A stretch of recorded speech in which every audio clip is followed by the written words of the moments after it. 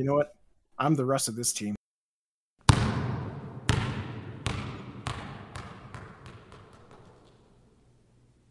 Welcome to the 4 Point Play. I'm Jordan. I've got Chad, Nate, and Steven with me, and we are talking about basketball. And the first thing from the tip, we need to apologize to James Harden for all the slander that we threw his way. And Nope. obviously, We need to apologize to the world for bringing this on. We, Not all of the I, slander. Nate jinxed us all. I am sorry. I apologize to my friends. I apologize to my family. I apologize to the world and the whole Clippers organization. This should have never happened. So to try to make good, if any of you have anything that you want to bring into the world, just let me know, and I'll say the opposite, and it's probably going to happen. Nate is going to say the Clippers are going to win the finals this year. I already said that. they were my pick. Oh, they were your pick. Oh no, you screwed them doubly. I'm telling you. Yeah, so we finished recording last week, Monday night. And then, like, 3 hours later, in the middle of the night, like a freak, Ballmer got his phone out, made the James Harden trade happen. Supports my theory that he is a vampire. But yeah. First, I guess let's just talk about the trade itself. What are you guys' initial reactions? Let's say who won? Who won the Sixers Clippers trade? Obviously the Sixers, because they got rid of James Harden. Fair. I think it's pretty good for both teams. I mean, the Sixers definitely got rid of the weight of Harden, and can maybe the pieces they got they can maybe turn into something else later this year. And the Clippers also get another potential scorer that if he's happy and wants to play, it could work out well for him. Yeah, just to real quick, the terms of the deal, I guess. So Harden, Tucker, and Petrusev, who I had never heard of till literally today, go from the Sixers to the Clippers.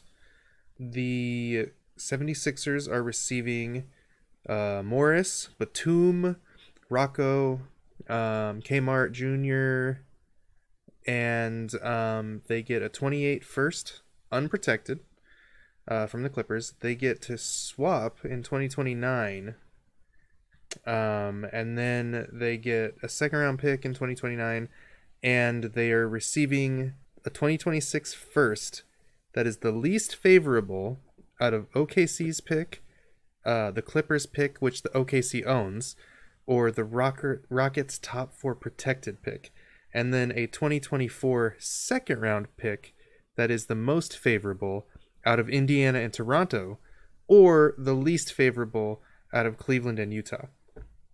So a lot going on in the picks.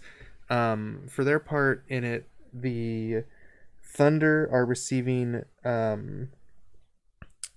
2027 first round pick swap with the Clippers. So the swap rights there that could be pretty valuable if this Harden thing doesn't work out. But Steven, with the just the pick stuff in mind, what do you think about what they got for Harden compared to what they wanted to get, all that? Yeah, so I think it really comes down to what you think Tyrese Maxey is going to be, right? They obviously are centered around Embiid, but you got to have people that can fill this, the scoring void, or if necessary. I mean, he can't do it all himself, and I think that they must be pretty happy with Maxey. I mean, he looks pretty good this year, and I think that he can fill the role that Harden was kind of supposed to be. And if you think that's true, then everything that they get from trading Harden is just cherries on top, right? I mean, you get picks down the road. You kind of expect the Clippers are in win now mode, and by the time 2029 rolls around, I mean, that team's going to look way different, probably. And you could end up having decent pick swaps assuming I can actually follow all the trading back and forth and swapping. But no, I think that the Sixers are probably pretty happy with where they landed, especially in the small 6 game sample size we have so far of how well they've been playing without Harden. Anyway, Yeah, like do you think, I guess any of you, do you guys think there's so they wanted two firsts, is I think is the general consensus, is that they were trying to get two firsts out of LA, and so they couldn't get two firsts until they brought in the second team. The Thunder came in and provided the second first rounder. Um, is there a price that you're willing to not pay, I guess, to get off of that, to get out of the specter of just Harden hovering around the team and the not knowing what's going to happen? I mean, you know he's not going to be there like the whole season. You know, it's not like you can keep on the team and oh, come playoff times he'll play for us. So they had to get rid of him eventually. And if he was only going to play for the Clippers, they're the only suitors. So you get what you get. And I think it's not like a superstar trade value that you got out of it. But they got some pieces that they could turn into something later in the year if they can. Yeah, Nate. So what was it? Four guys. Four guys going to the Sixers. Rocco, Martin, Batum, Morris. Do they play? I guess. Do the four of them play? Do they move the needle at all, or are they all kind of just? I mean, for one, they're expiring. All four of them are expiring contracts, so that's definitely part of it. I think is to have that cap freedom in the off season. But do you think any of them play? Do you think any of them get re-signed? I think Batum definitely plays. I still think he's an asset to a team with his experience, uh, especially playoff experience and everything. Um, and with expiring contracts, I mean those other guys, uh, I would still want them to play because they're going to be trying to play as much as they can and as well as they can to get better contracts when they hit free agency. So I think that also has some value. And then on the flip side, I guess, do you guys think?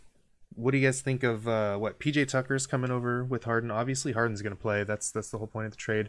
Does PJ Tucker make a difference? Clippers have traditionally been have not played a small ball center. They've got Zubac. They've got.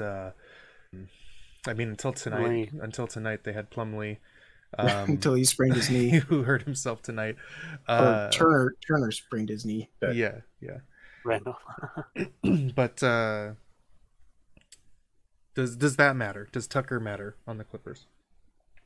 well, I mean Tucker is the second oldest player in the NBA right now. Is he really? Yeah, LeBron first, Tucker second. What a fun fact. He still Um, got it, though, I think. yeah, but no, I think First. he still has that dog in him. So that's gonna be something that I think is going to be helpful. He's not going to play very many minutes, I don't think, but they're going to be good minutes.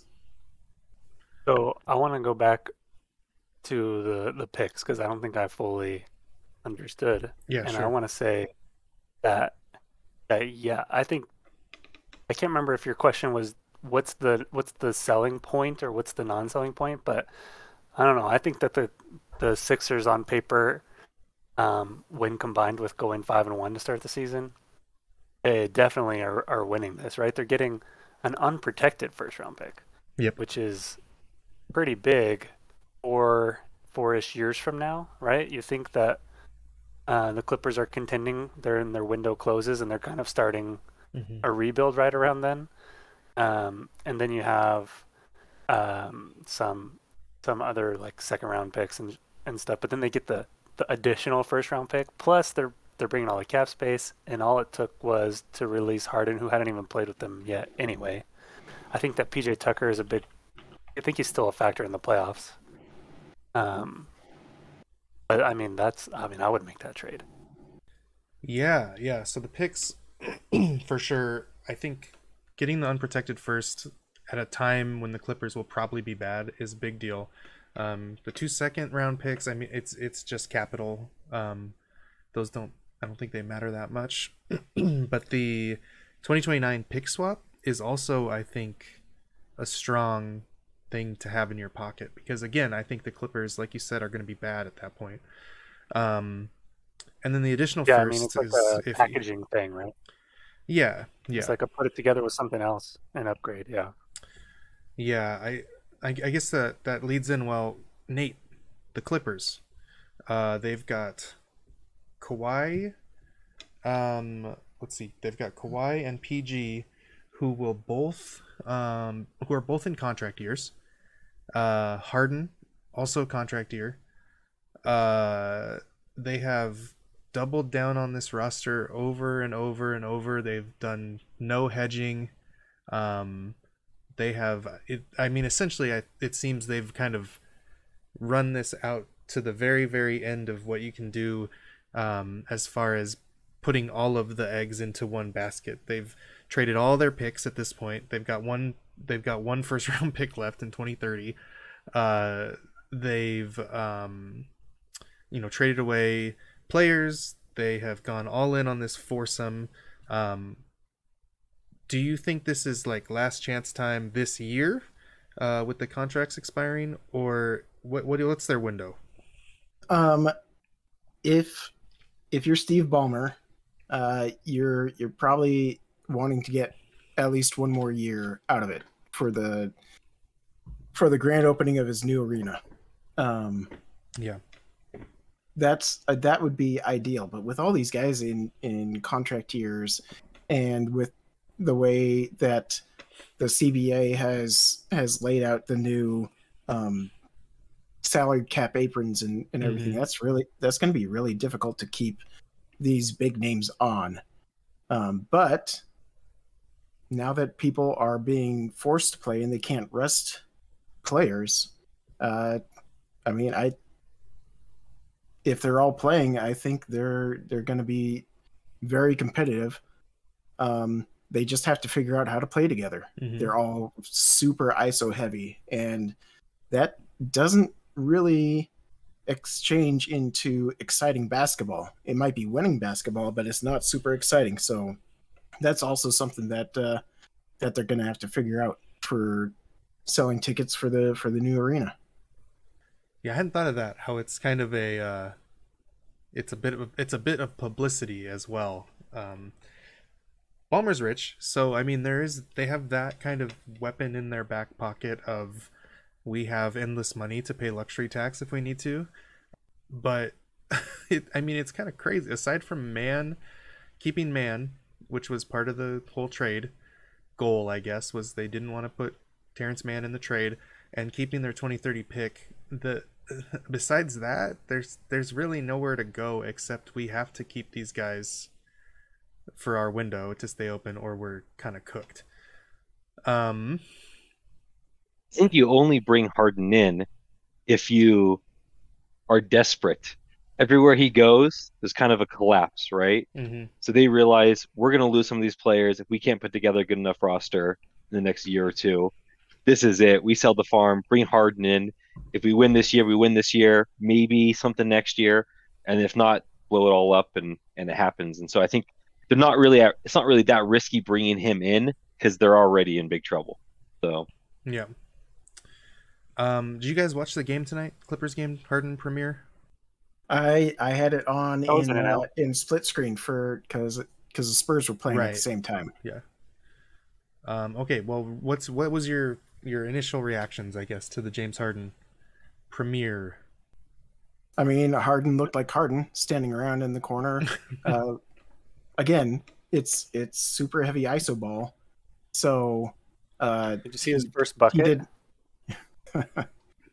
That like jumper over the double, yeah, or the double team. Very All right, hard. carry on, Nate.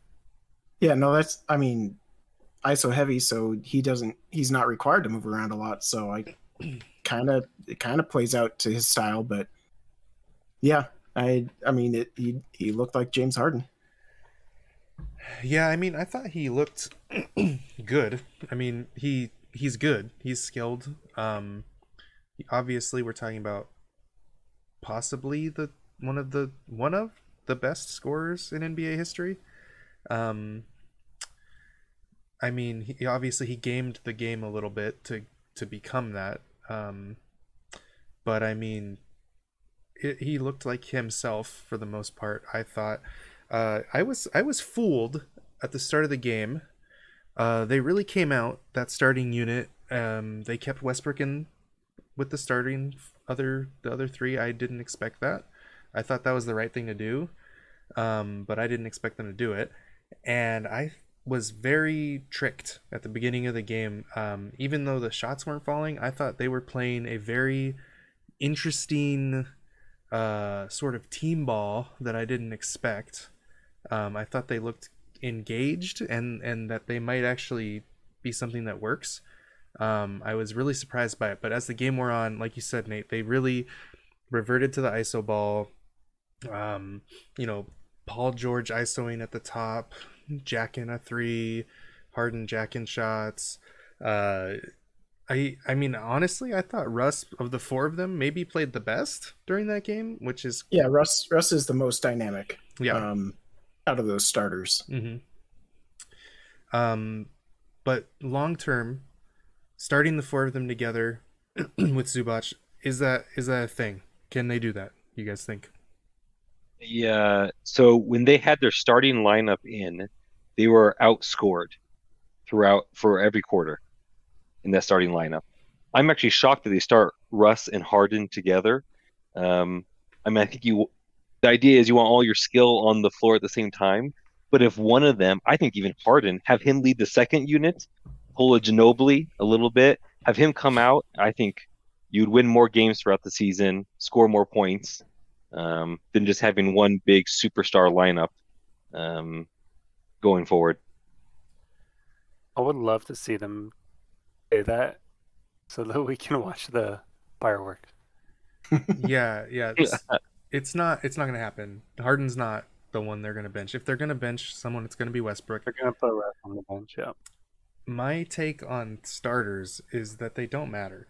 It matters to the players because obviously Russ had a whole thing with the Lakers about he's not gonna go to the bench. He's a star in the league still. Going to the bench hurt his hamstring. Uh, all that stuff. So to me, like you just you can start them. I think you start them and you stagger them. Like you don't need to start them and keep them in the game for 8 straight minutes. I think you can start them all together and then stagger them to get to the lineups you want to get to, and then close it out. Maybe bring them all back in to close the game. But um, I don't know, Nate. What do you think? I think Westbrook, if you had to bring one of them off the bench, it would be Westbrook because he's already been there. He has somewhat relegated to that position, and then that way he gets his own unit to manage, to control, to play his style. Mm-hmm. Where playing with Kawhi and PG and Harden together, I don't think he's just going to get the ball as much as he really wants to have it in his hand and make things happen.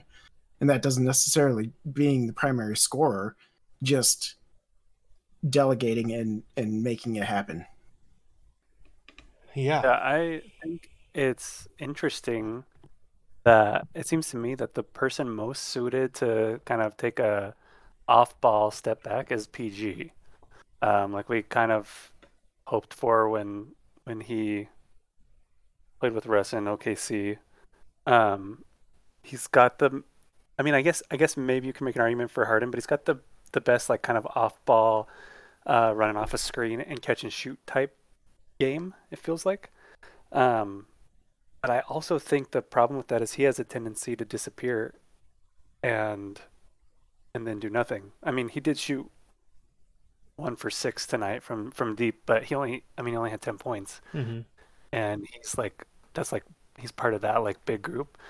So I would be curious just to see what happens if he leads a second unit, and they try to generate some of the Paul George, I guess all the way back to the Pacer days.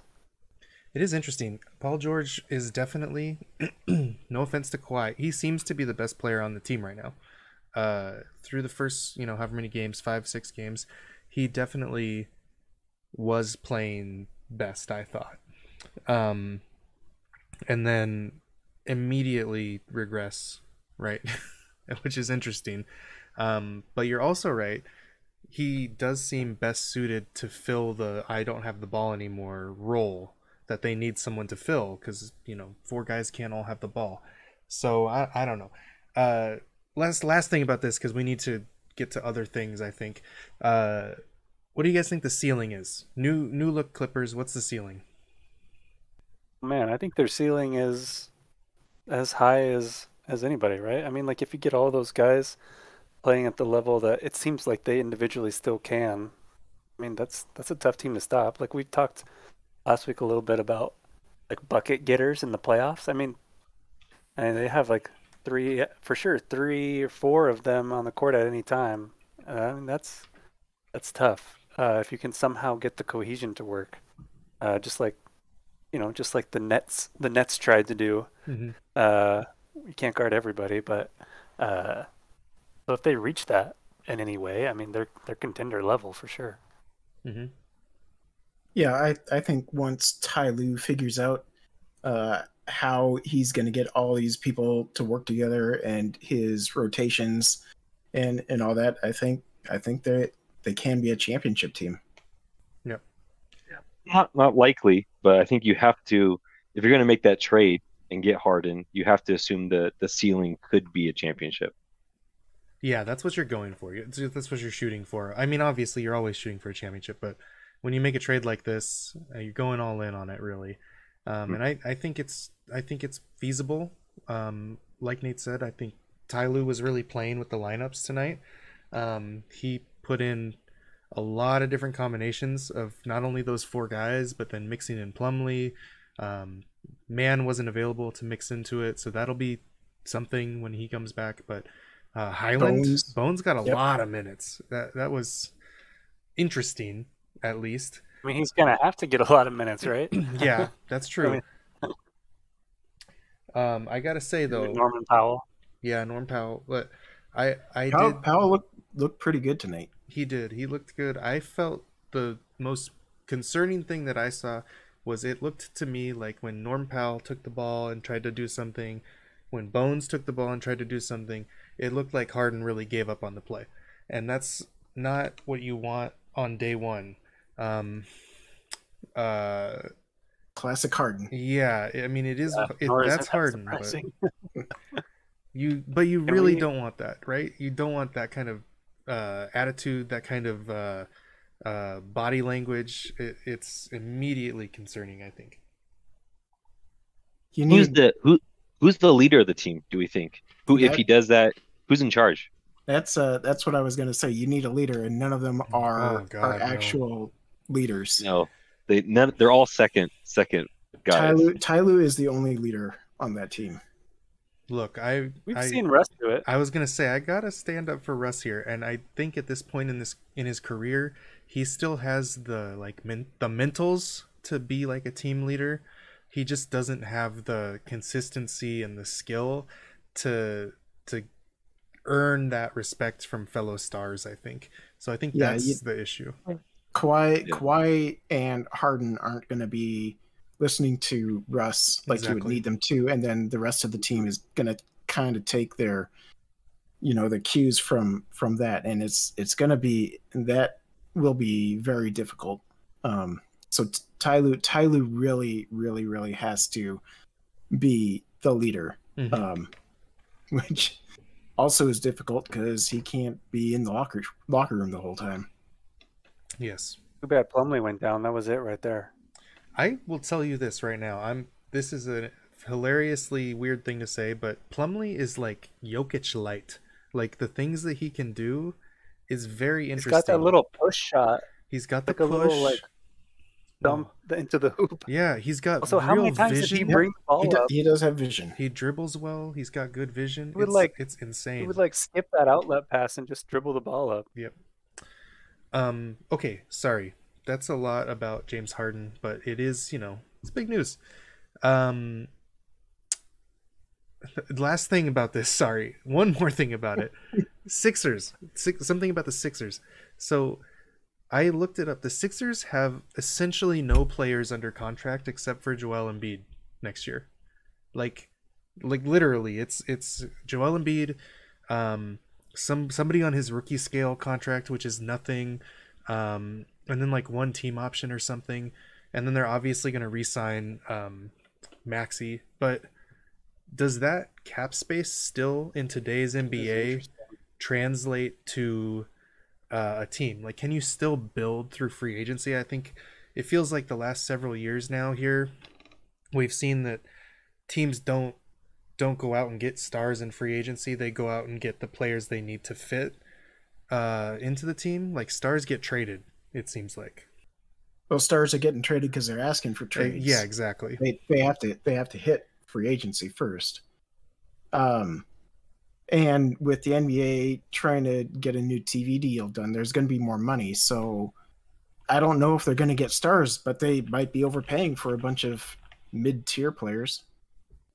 I agree. Let me just go. Yeah, but if you've got Go ahead. Embiid and Maxey, that's what you need, right? If you think Maxey's going to be a star level player, You still need somebody to be a bench leader for the bench unit. sure. But I'm saying you can build that in free agency. Yeah, that's fair. People want to play with Embiid, right? If it's a good team and people want to play, then they'll go there. Not People like Nick Nurse. not if Embiid is not going to be happy there. Yeah, I guess that's, Well, that's a another different question. problem entirely. Let me read you this list. So we already talked about it. Kawhi Leonard's got his player option this year, so contract year. I think that we're assuming he's going to opt in. Talking about the Clippers or the Sixers? Talking What? about the Clippers? I'm talking about Oh, sorry. free agents in general. So Oh, Kawhi, just everybody. Oh. Kawhi has his player option. Pascal Siakam is coming up. Maxey, they're going to re-sign him without a doubt. Paul George player option also, like we talked about. LeBron James player option. I don't think that matters in this situation. Harden, talked about it. Drew Holiday's got a player option. OG Anunoby, player option. DeMar DeRozan, is that something? It's the end. But if you're Only he had a player option 3 years ago. if you're gonna go get somebody though, and you're looking at those names, Yeah, no, those that's a good player for that. Yeah. like they're all pretty much gonna get signed where they're at. I think Klay Thompson gonna get re-signed. Quickly is gonna get re-signed, and then you got Tobias Harris who's there already. Do you want him back? I don't know, but the list is small of upcoming free agents. Maybe a guy like Buddy Hield, but it's kind of if you're going for free agency, is that gonna even work to create a real viable team? Anyways, that was the last thing about that. Enough of that. James Harden is on the Clippers. We spoke it into existence, and now we must live with our sins. Now Nate's hot take has officially died because Harden played tonight. That's true. It's dead. It dies. Yeah. Let's do something or nothing. So we're gonna move on to another segment. Something or nothing. We're gonna do a series of statements. I will say the statement out to you, and we'll go something or nothing, and then we'll argue about it. So first off, ignoring tonight's game, Celtics started the season 5-0. They're outscoring teams by a league high 18 points a game. Is it something or is it nothing, Chad? Nothing. Nothing. Okay. I think it's nothing unexpected, right? They're a top team. The Nuggets are 6-1 as well. I don't think it means that they're some super team that's unstoppable, but they're a top caliber team. We kind of expected them to be favored in most matchups. No. Okay. For those of you at home, Chad hates the Celtics. That's I don't hate the Just a Celtics. I just little think background. they consistently underperform. all right. Well, there you heard it first. Nate, something or nothing? I'd say it's something. There you go. I think it's really speaking to how Kristaps Porzingis has really helped out the team, like solidified their aspirations. Dropping Marcus Smart and giving the reins to Derek White has really helped in just giving them the ability to control the ball in the backcourt, and then it really gives a team to Tatum. Steven? Because Marcus Smart really kind of took offense to the Celtics not being his team. Yeah, I didn't like him either. Steven, something or nothing? Yeah, I mean, I think it's something. I think that the defensive part of that number is interesting, because they had stretches with Robert White where they were pretty good, and then I mean he's not there anymore, and so obviously they're going to score. Did you mean Robert Williams? What did I say? Time Lord. You said Robert White. Robert White. Time Lord. Yeah. Yeah. Rob Williams, the Time Lord. Yeah, they had some good stretches on defense. It was like a revelation for a little bit there. You remember that? And so I think it's a little bit of something that they are scoring and defending enough to have that point differential. Yeah, no, I think it's something too. You mentioned Rob Williams. Quick aside, he is apparently going to have knee surgery after tonight's game. That's something bad for the Trailblazers. Is that season ending? I think that I read that it was probably going to cost him this season. So that's rough. But yeah, Celtics start, I think, something. I get Chad's point. They are a top team. They should be a top team. We should expect them to outscore teams. But I think that 5-0, a pretty blistering start. I think that the outscoring teams by such a wide margin is something. I agree, Nate. The Porzingis thing working, Holiday coming in, and bringing that defensive presence. I think it's all good things. I think they look real good. Second thing, in-season tournament play began on Friday. In-season tournament group play is every Friday for a little bit now, leading up to the actual tournament itself. And the in-season tournament special edition courts also debuted Friday. Is this something or is it nothing? The courts or the tournament? Both. All of it. I didn't go look at every court, but I liked the Thunder court that I saw. I think that the in-season tournament is very interesting, but also a little confusing. I had to read up on how it's going to work. Yeah. But I think it's kind of cool that all the teams have a new court to like signify the in-season tournament games.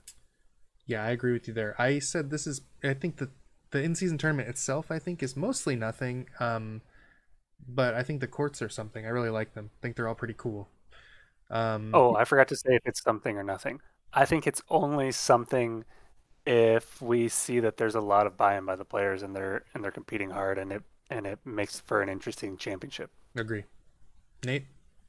I think it's something because the courts I think are pretty gross. I hated them. I really do not like them. With that big stripe of whatever going down the middle of everything. Wow. It's the worst. And then like a lot of the uniforms that teams are wearing for those tournament games were pretty bad. I think. Spicy. But yeah, the tournament itself, I'm gonna say that's pretty much nothing because I don't know who actually were playing those games or what the standings are in the tournament right now because I haven't gone and looked. Mm-hmm. It's unless you're actually looking at it, it's so hard to keep track of. Agree. Chad, your thoughts? No, I agree with Nate. I mean, I think for now the in-season tournament is kind of nothing until maybe we go for a couple years and people start understanding it, and if the players actually start caring about it and it becomes something. I also agree with Nate that the courts certainly are something, and I'm not sure it's a positive something. Oh, come on. Um, and as the only two non-colorblind people in this podcast, I think we maybe might be more right with the general public, but the courts are certainly something, whether or not you like them or not. Yeah, they're pretty special. I agree. I agree with most of that. um, a really good point, I think, Nate, that it's too hard to follow and to know what's happening with the in-season tournament, especially when you're trying to make the games for it just be regular season games. So you're like trying to make them special, but also trying to make them not be special. So it's just, I think it's a little messy in the execution. Um, Yeah, I would be much more into it if it was easier to just track. Yeah. I just help me track it. Yeah, for sure. Okay, Pacers start 3-3, a league worst defensive rating. They're allowing a league high 61 points in the paint per game. I thought the Pacers were going to be very good this year. I said so last week. Yeah, I think that this is something. I think they look pretty bad. Obviously, the Celtics game skews it a little bit. And Halliburton didn't play in that game, so that matters a little bit. But overall, still, they don't look very good. Generally, you guys, what do you guys think, Nate? I think it is something in that they're trying to follow the school of thought used by the Brooklyn Nets a couple of years ago with Katie and Kyrie and Harden, and you just have to outscore your opponent. That's all. You don't have to play defense. Just put up points and have more than the other team. Yep, Chad. I think it's nothing. I mean, I think a lot of that is skewed, as you said, with the Celtics win. I also think for the Celtics point of view, their victory margin is also skewed because of that one game, 51 points. But they're still 3-3, 4-3 now after today. So I think it's not looking great for them, but I don't think the ceiling's falling completely on them. Sure, it's early. Yeah, yeah. Steven. Yeah, I think I'm going to say nothing on this. I think that they weren't great defensively last year either. Um, and so I didn't really expect them to make that jump. I guess I maybe didn't think they would be, as bad as they have been, but I kind of think that'll regress a little bit. And so I don't think too much of it. Okay. The thing I find weird about this though is Miles Turner is one of the blocks leaders so far this season. Mm-hmm. Even though they're allowing so many points in the paint. It's weird. I didn't look it up. I guess I should have. I was wondering if they're maybe funneling offenses into the paint, like schematically on defense, and that's maybe leading to a high percentage of shots coming in there or something. But I didn't look it up, so I don't know. But it is weird when you have a guy like that who he made his kind of made his name a little bit being that defensive anchor kind of guy, and they're that bad in the paint while he still seems to be doing fairly well. So I don't know. In general, how much do you think pace affects like a defensive rating type? Because they're one of the faster teams in the league, and I feel like the higher pace you play at, the harder it is to lock down defensively. I realize that's not the only problem. No, perhaps, no, but it's not. But I think you're right. I think you've got something there where the faster you play, not only are you going to have higher scoring games because there's more possessions per game, but you are going to allow more points in the paint when you're playing fast. With a lot of movement towards the basket. So I guess there's something to that. But anyways, that's the Pacers. I'm worried about them, but it's okay. Next is Chet and Wimby. Rookie of the Year race. They're racing for runner up in the Rookie of the Year. Their per game stats through 2 weeks here. I guess I didn't check after tonight's games, but they were nearly identical when I was looking at this. They were shockingly identical. They were pretty much the same tonight too. I took a look. It's wild. So Wemby is taking more shots, which makes sense because he's kind of Chet is part of, I think, more of a conglomerate. Wemby's taking more shots. He's got a few more counting stats, but overall they're about the same. And Chet's got better percentages, kind of across the board. What do you guys think? Something or nothing?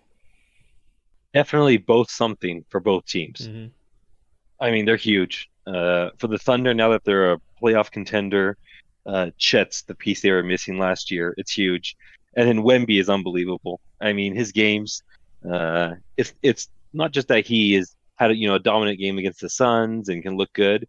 It's how he's scoring. It's between threes to anything, any switch he gets, just lob it into the key and he'll score. Toss the ball in backwards or whatever. It is pretty remarkable. I think give a couple years from now and he will be doing things we've never seen before. He's a mix of Durant and Kareem. Nate, I'm gonna say it's nothing. Again, carrying off of Chad's observation from last week, anybody who is going to be challenging Victor for Rookie of the Year is going to have to seriously outperform him because of the hype around it and the whole story. I mean, with OKC, again, Chet was the missing piece. So they already had established players like SGA and Giddey and all your other guys, the two J-Dubs. But now the Spurs have Victor. I mean, he's really all it is.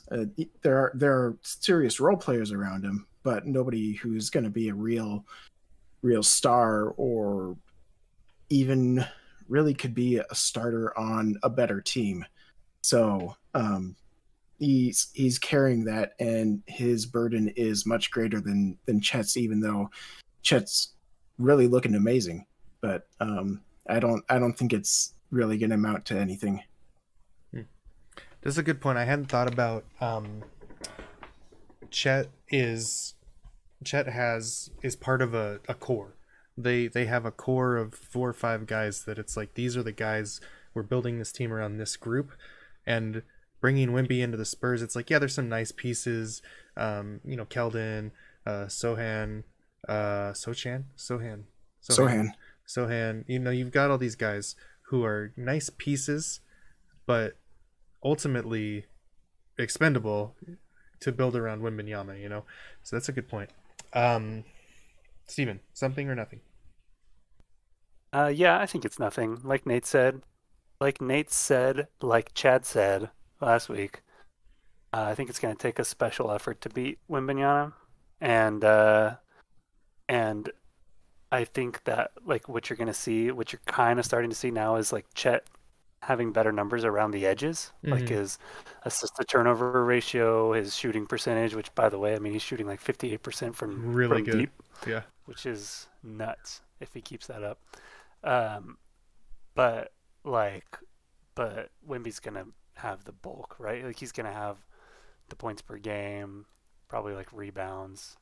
Like he's gonna have the numbers for the Rookie of the Year, and probably deservedly so.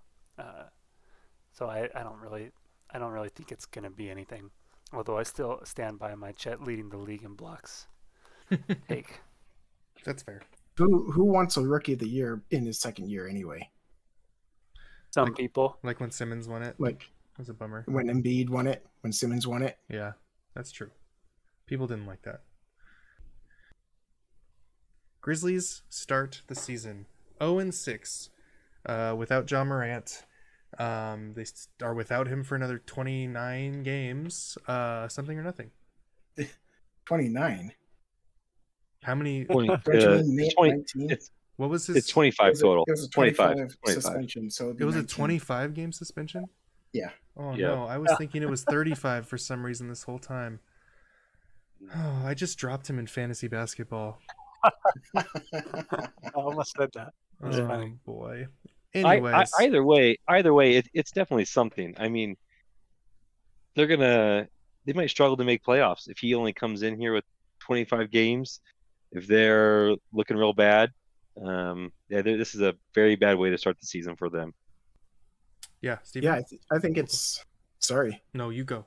I was just taking charge. You just gunned it out. Yeah, go for it.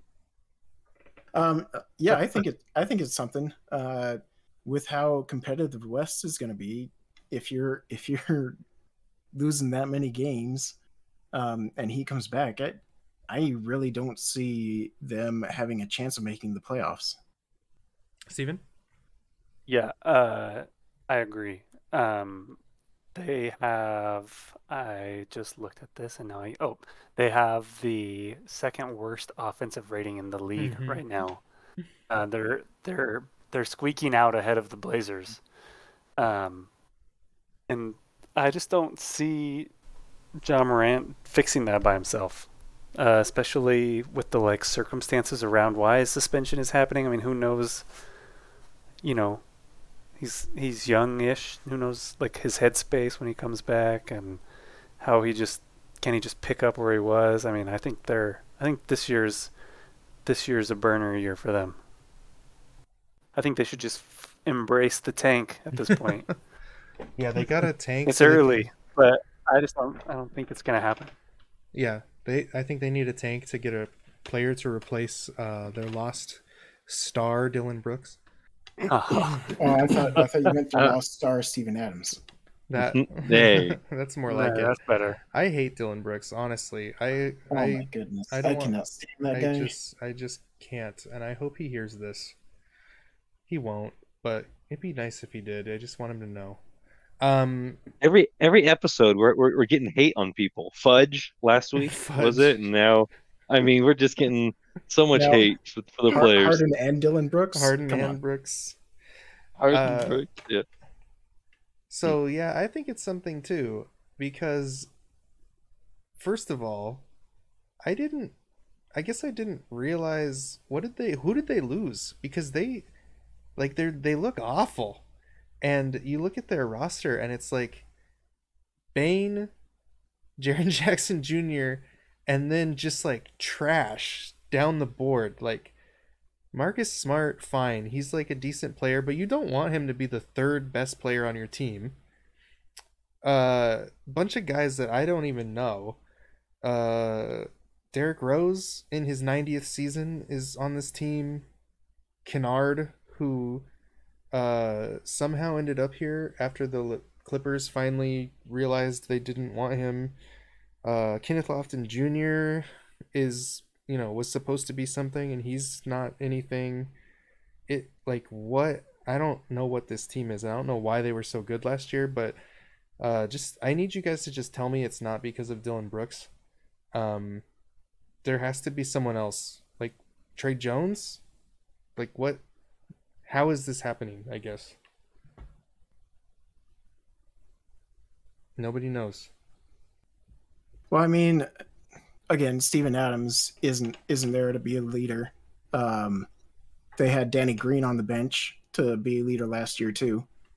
So they just lost a bunch of their leadership, and I think the whole jaw thing is probably has more effect than anybody would want to admit on the psyche of everybody else there. Yeah, that's fair. Let me ask you this. This is not what we're doing, I guess. We did our something or nothing about this, but let me ask you this anyways. Do you blow this up?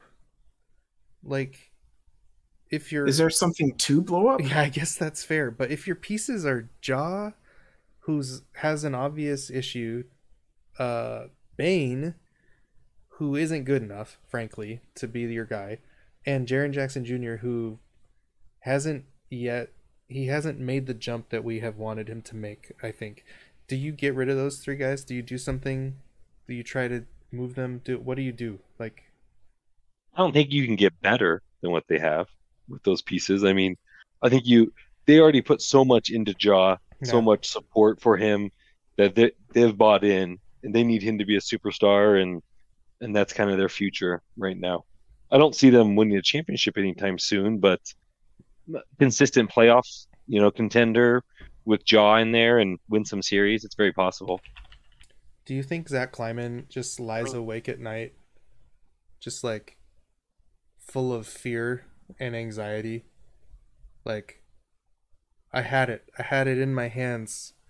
Next superstar, and here we are. Oh, oh, they saw it coming for several years. They were always stressing about this situation.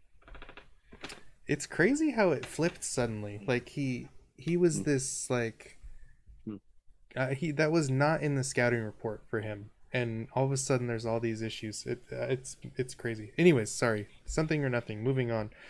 Um, let's just do one more of these, and then we can go over our picks and do some picks.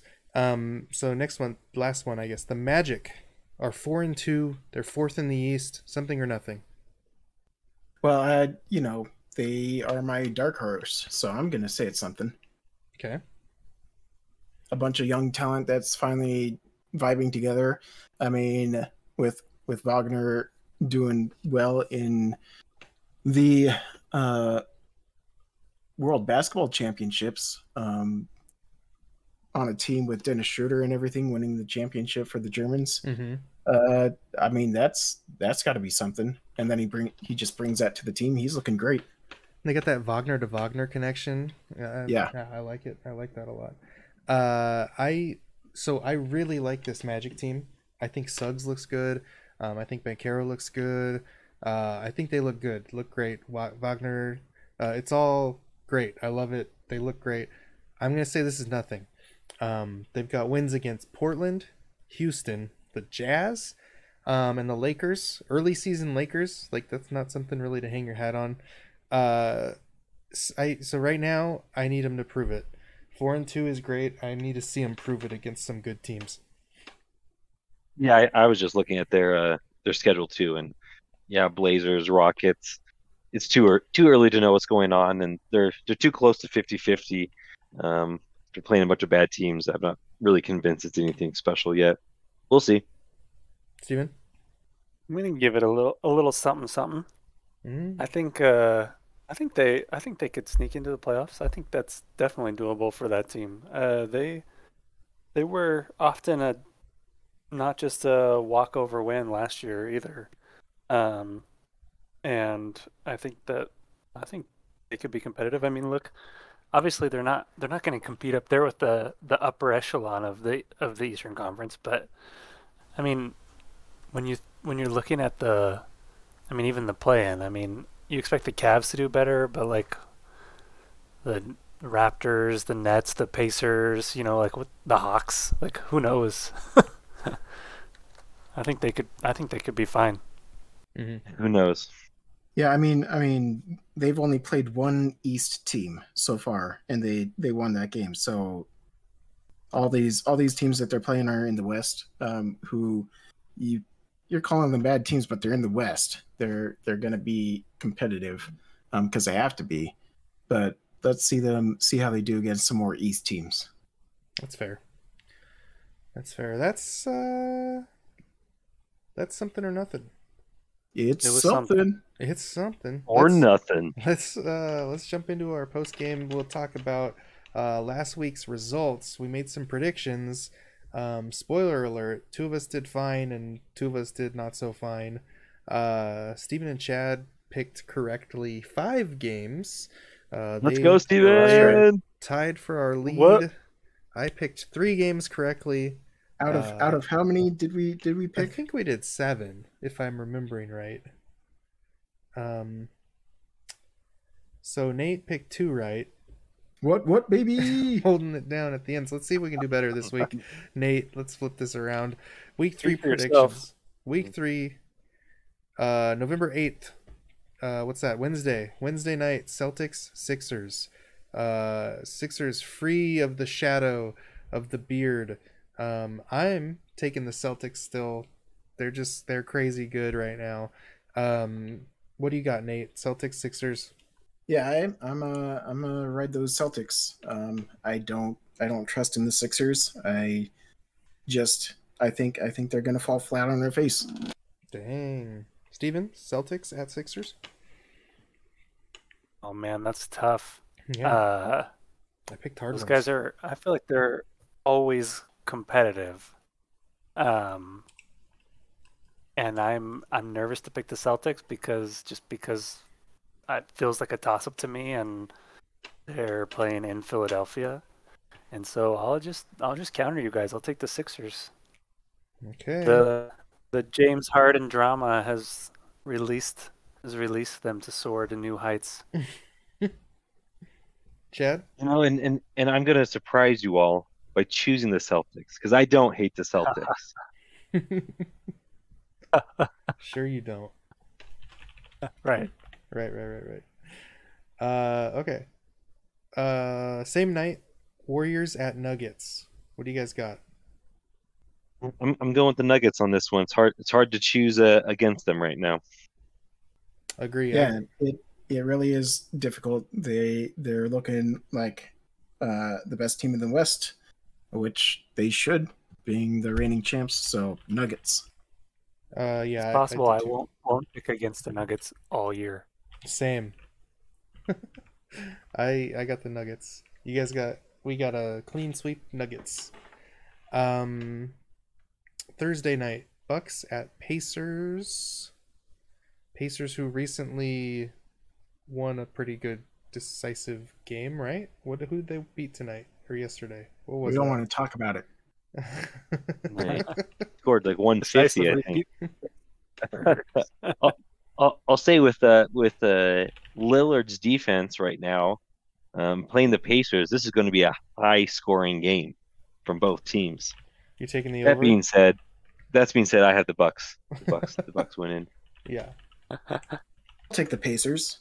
With all of that, most of their scoring is coming from out beyond the arc. So as long as their threes are dropping, I think the Bucks are going to have problems defending that.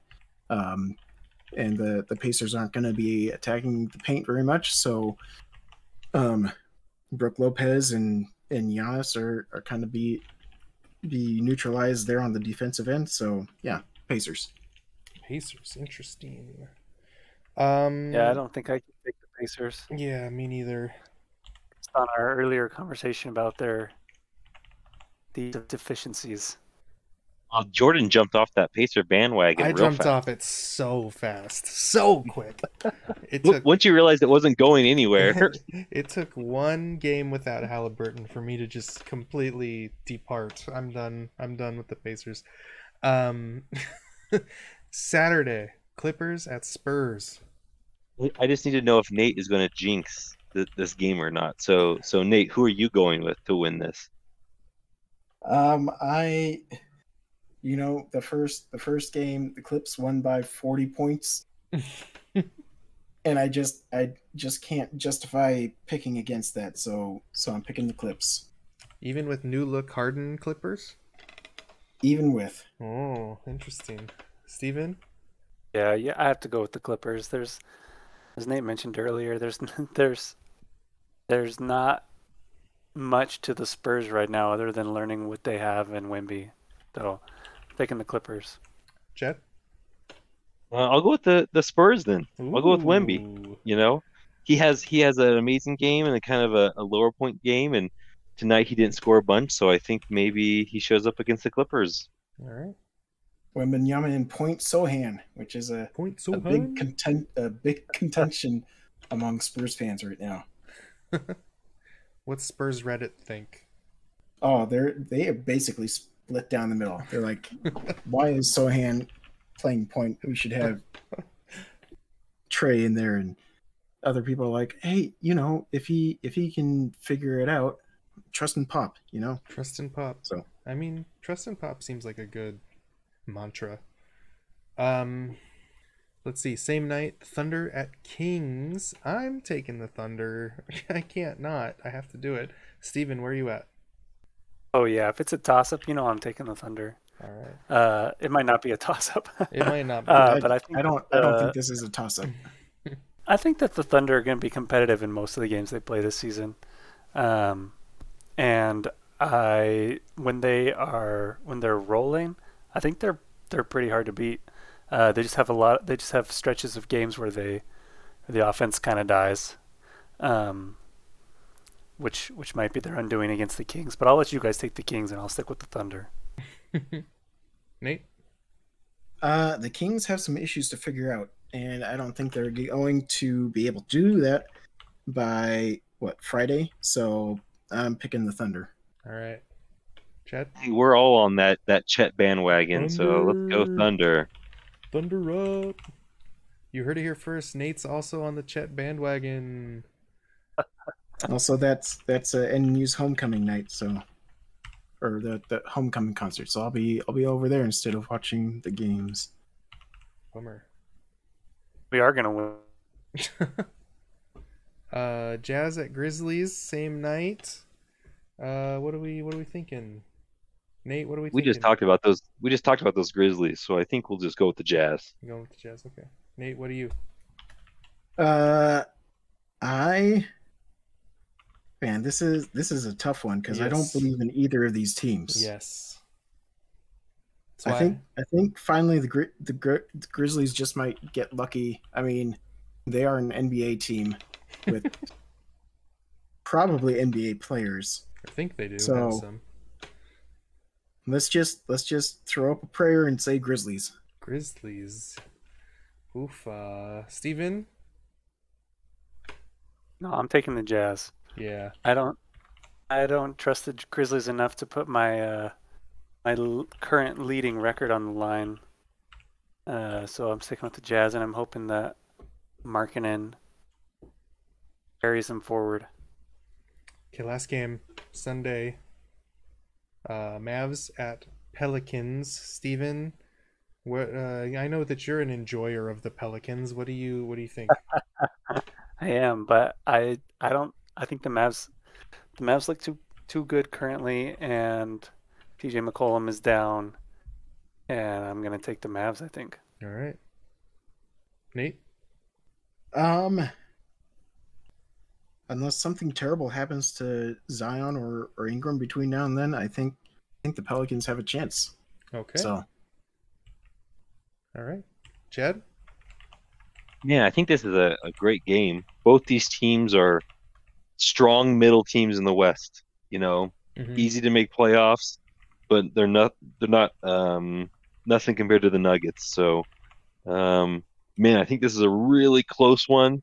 I think I will go with the Pelicans. Okay.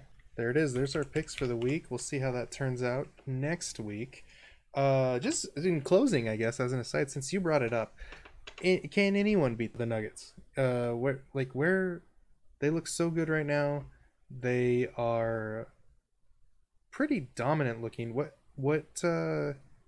if you had to pick one team in the West that you're like, this team is most likely to beat the Nuggets in a 7-game series to go to the finals, who is that team, Chad? Oh man, that is a very tough one.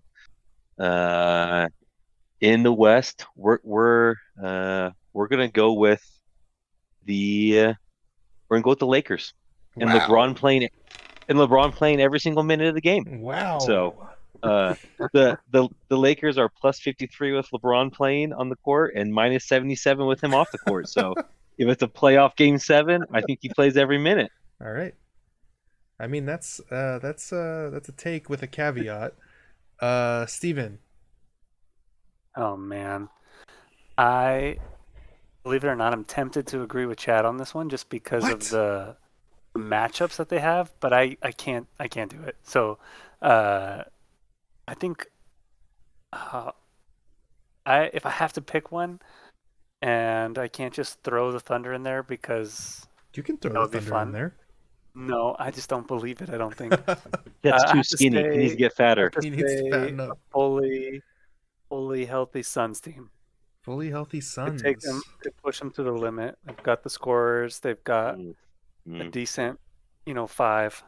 So How interesting that you guys both pick teams that are currently at the play-in level of the standings.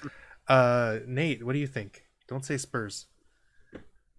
So we're only picking West teams. West teams only. Yep, that can beat the Nuggets Um, in a series. you aren't gonna like it, I can't wait to hear it. but in the West, I think the only team that is designed to even give the Nuggets like a run for their money I like where you're going. is the Timberwolves. What? I don't like it. With- I changed two- my with- mind. with with two bigs to throw at Jokic. I think that's the only way to go. They're the only team that has really two real bigs who are starter quality, and then they have Ant to harass Murray. So That is insane what you just said. hey, I thought Ant you were looked building it up Ant for the has looked Clippers pretty for good. sure.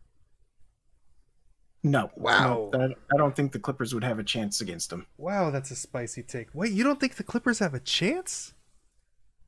All right, No. Jordan, what's yours? What's yours? Okay, well, so first off, I want to address that. Clippers, I thought were interesting. I'm not picking them, but if this works, Clippers are an interesting matchup challenge, I think, for the Nuggets. Like, I think with the Nuggets, you let Jokic be Jokic because you can't do anything about it anyways.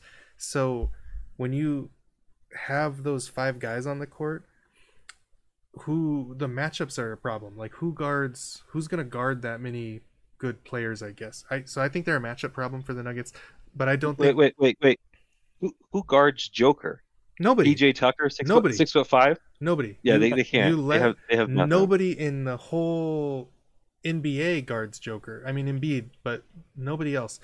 Even then, Embiid ducks Joker. One team that I think can beat the Nuggets, and same principle here applies, I think is the Warriors. I think they look really good right now. I think Chris Paul off the bench is working better than we expected. And I think I don't care if Jokic goes for 40 and 10 and 10. I don't care. I let him do that, and I outshoot the rest of the team.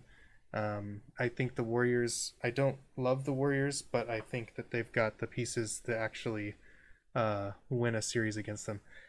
Anyways, sorry, random aside.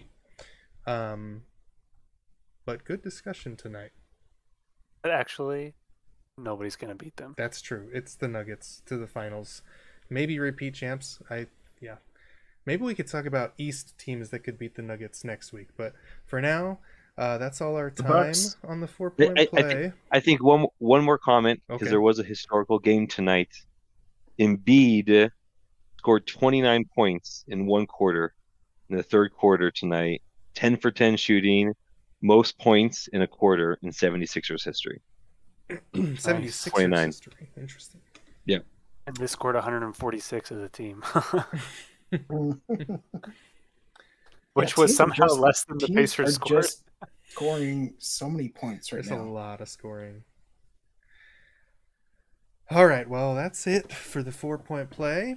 Thanks for listening, and we'll be back next week with more NBA basketball knowledge, rumors, predictions, and general tomfoolery. And probably apologies. Boom.